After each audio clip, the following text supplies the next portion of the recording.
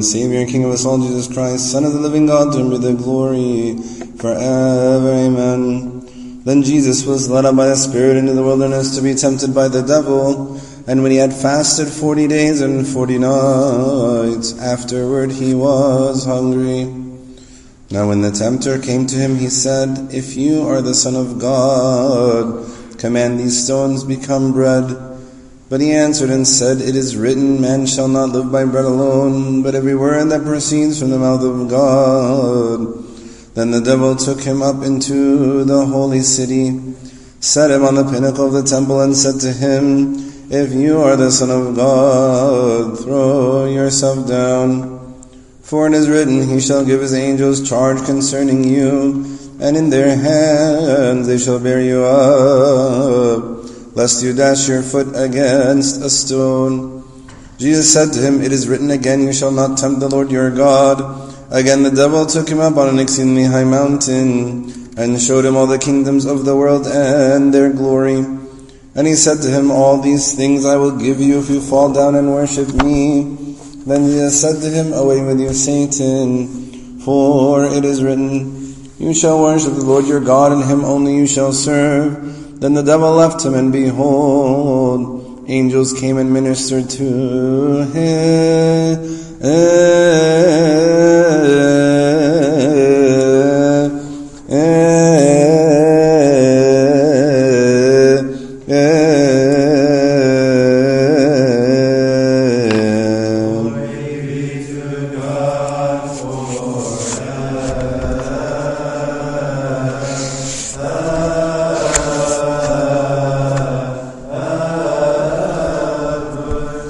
Father, and the Son, and the Holy Spirit, one God. Amen.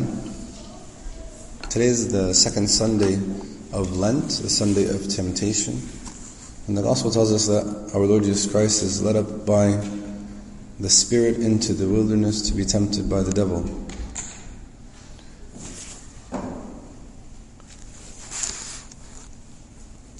In the Gospel it says, Then was Jesus led up by the Spirit into the wilderness to be tempted by the devil. Then, referring to after what? What was happening right before that? When he says then, or when the Gospel says then, it's referring to after the descent of the Holy Spirit and the baptism of our Lord Jesus Christ.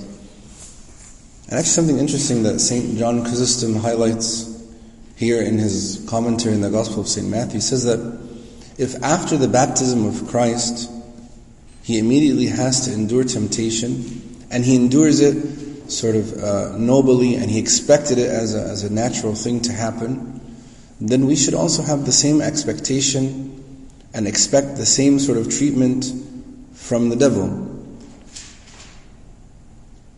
St. John Chrysostom talks about, like in our baptism, we take up arms not so that we can sit around and do nothing, but so that we can fight.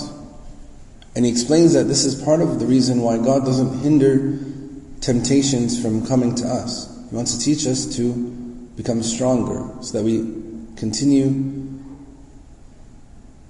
sort of in this balance of not being exalted by our progress, and remembering that we can overcome or become overcome by sin if we allow temptation to succeed. And most especially, St. John was talking about it in reference to our baptism, but I think also is relevant in reference to sort of beginning spiritual struggle. As we begin, we're sort of in the beginnings of the fast. We should expect, when I start to fast, that I'm going to have warfare from the devil. The devil is not going to leave me to just have success spiritually without trying to take away my success. So John also makes a point that I think most of us know by experience. When we begin a good spiritual work, when the beginning that I try to do something good, it's inevitable that we're going to be approached by Satan.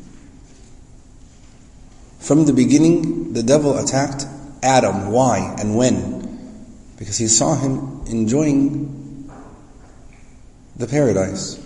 When did he attack Job? Because he saw him crowned and proclaimed by God that this is a righteous man. So even from the first verse, we can sort of put aside this idea or this trap of expecting that life as a follower of Christ should be an easygoing thing, or that because God is blessing my life, things should go easy. This is actually very prevalent in Western Christianity and have even like entire ministries built around sort of the prosperity gospel. Even if we know these things to be wrong, sometimes we can fall prey to this. When life is difficult, we question, is God standing with me or not? And we forget that trials, that tribulations are a normal and expected part of life in this temporary and passing world. So right after His baptism, our Lord Jesus Christ goes into the wilderness to be tempted by Satan. Just as He's about to begin His ministry, He automatically goes to the hardest thing right away, facing off with the devil himself. It seems like, a kid who is maybe graduating from kindergarten and automatically gets enrolled into a calculus class or something. You might say, well, this is God, of course He can do that.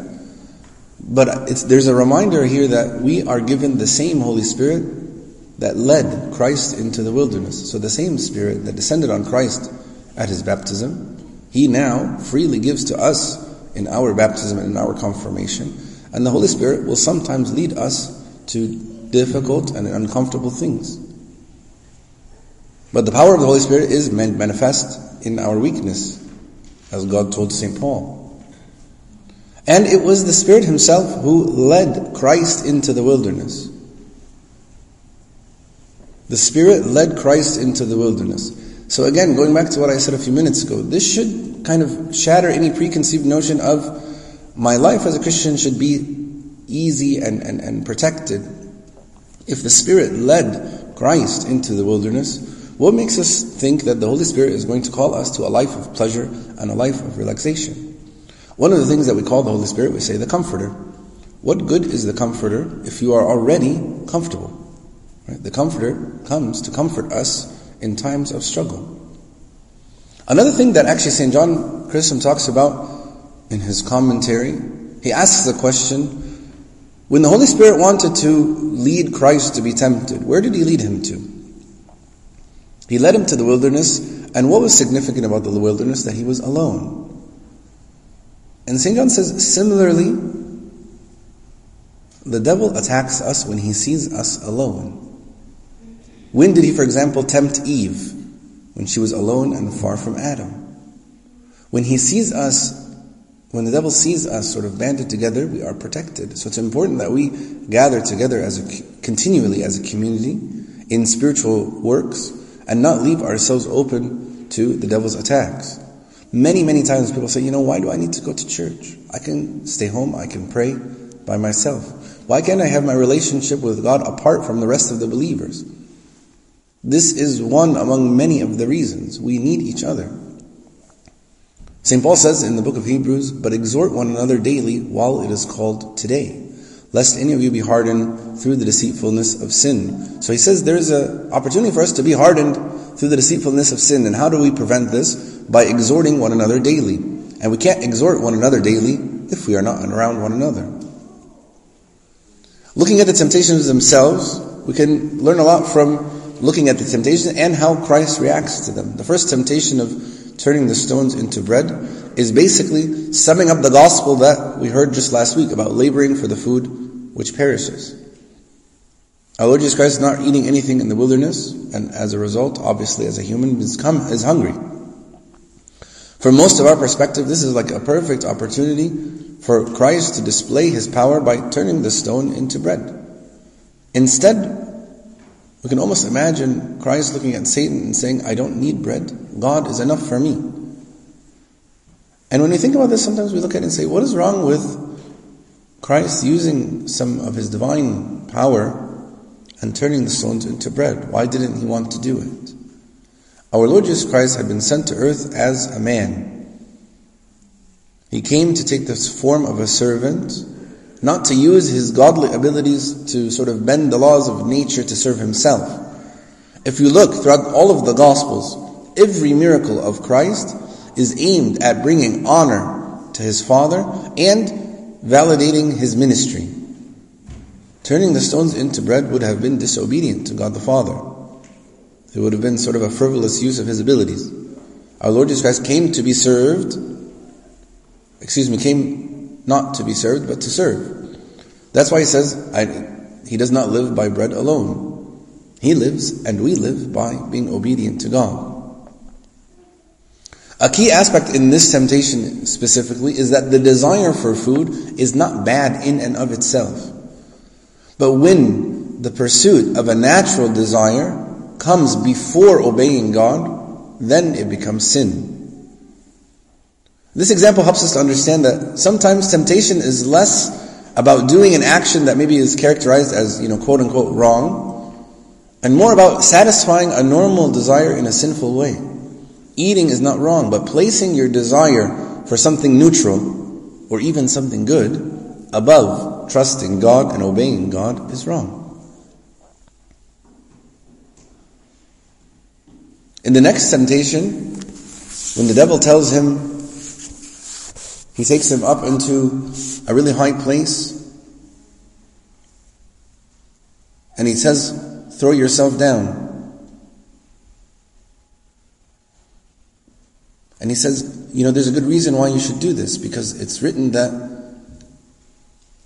if you are the Son of God, throw yourself down, because He will command His angels concerning you to guard you. And they're going to lift you up, lest you dash your foot against a stone. And our Lord Jesus Christ said that we shouldn't put God to the test. It's important to understand or to recognize that Satan is using Scripture to directly tempt our Lord Jesus Christ. Almost like he's saying, it's okay, you can do this because the gospel says so. How often do we sort of try to justify our own sin and our own shortcomings by wrongfully using the word of God out of context? You can imagine people sort of justifying their use of alcohol by talking about 1 Timothy when St. Paul recommends for Timothy to drink some wine. How does our Lord Jesus Christ combat this twisting of the Scripture? He does it by recognizing that the Word of God doesn't contradict itself. If following one piece of the Bible causes me to sort of disobey another, then my interpretation or my understanding is not in line with what the Bible is actually saying. Like, for example, in Philippians, St. Paul says, I can do all things through Christ who strengthens me. Many times we take a verse like this out of context. This verse has nothing to do with sort of becoming a successful person or winning, the lottery or closing a business deal or whatever. What is the context of what St. Paul is talking about? St. Paul is actually in this time when he's writing this under house arrest, awaiting his trial, where he might be put to death for preaching the resurrection of Christ. And he's saying, instead of being defeated by my unfortunate circumstances, I'm going to use this opportunity to teach the church of the Philippians and that he can endure every and any circumstance, his ups and his downs and his highs and lows, because he has a strength that only comes from Christ. So he's not saying like, I can do anything I put my mind to. It's not like a self-help. This verse is not like for self-help. The verse is to remind us that God can give us the strength to endure any difficulty. In the Gospel of St. Matthew, we hear our Lord Jesus Christ saying, judge not that you may not be judged. And we take this verse out of context all the time. We're living in a day that sort of values, quote-unquote, tolerance above everything. Of course, unless someone disagrees with our belief or our lifestyle or our opinion, then we're sometimes extremely intolerant. And sometimes even we say, only God can judge me. But this is not biblical theology. This verse is not warning against speaking out against certain actions or certain behaviors. Actually, in another place in Scripture, our Lord Jesus Christ says, you will know them by their fruit.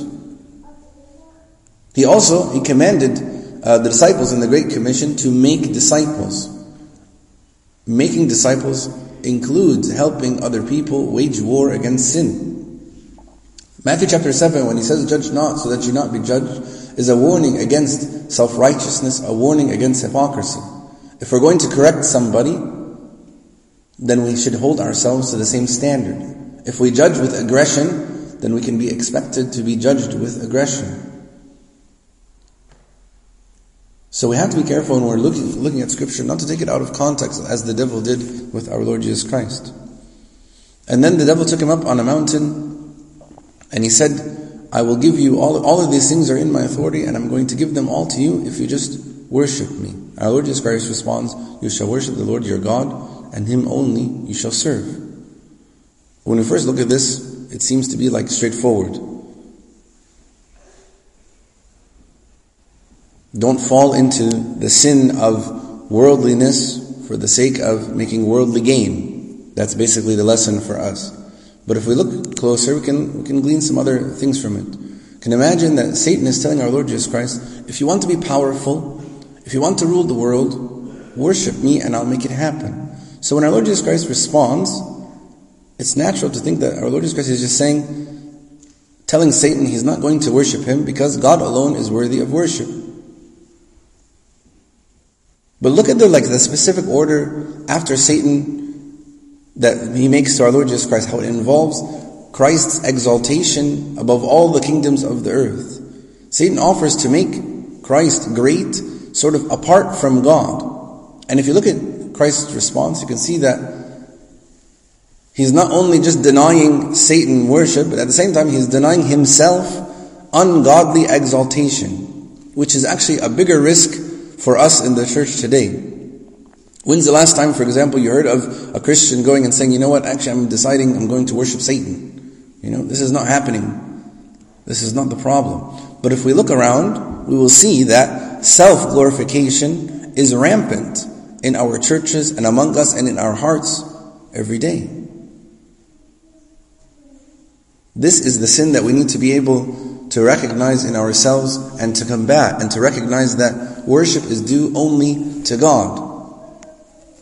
The temptation is not so much in these days to worship Satan, but the temptation actually is in worshiping ourselves, in glorifying ourselves above God. Looking after the things of this world to try to gain the things that will make me feel good, the things that will make me feel important.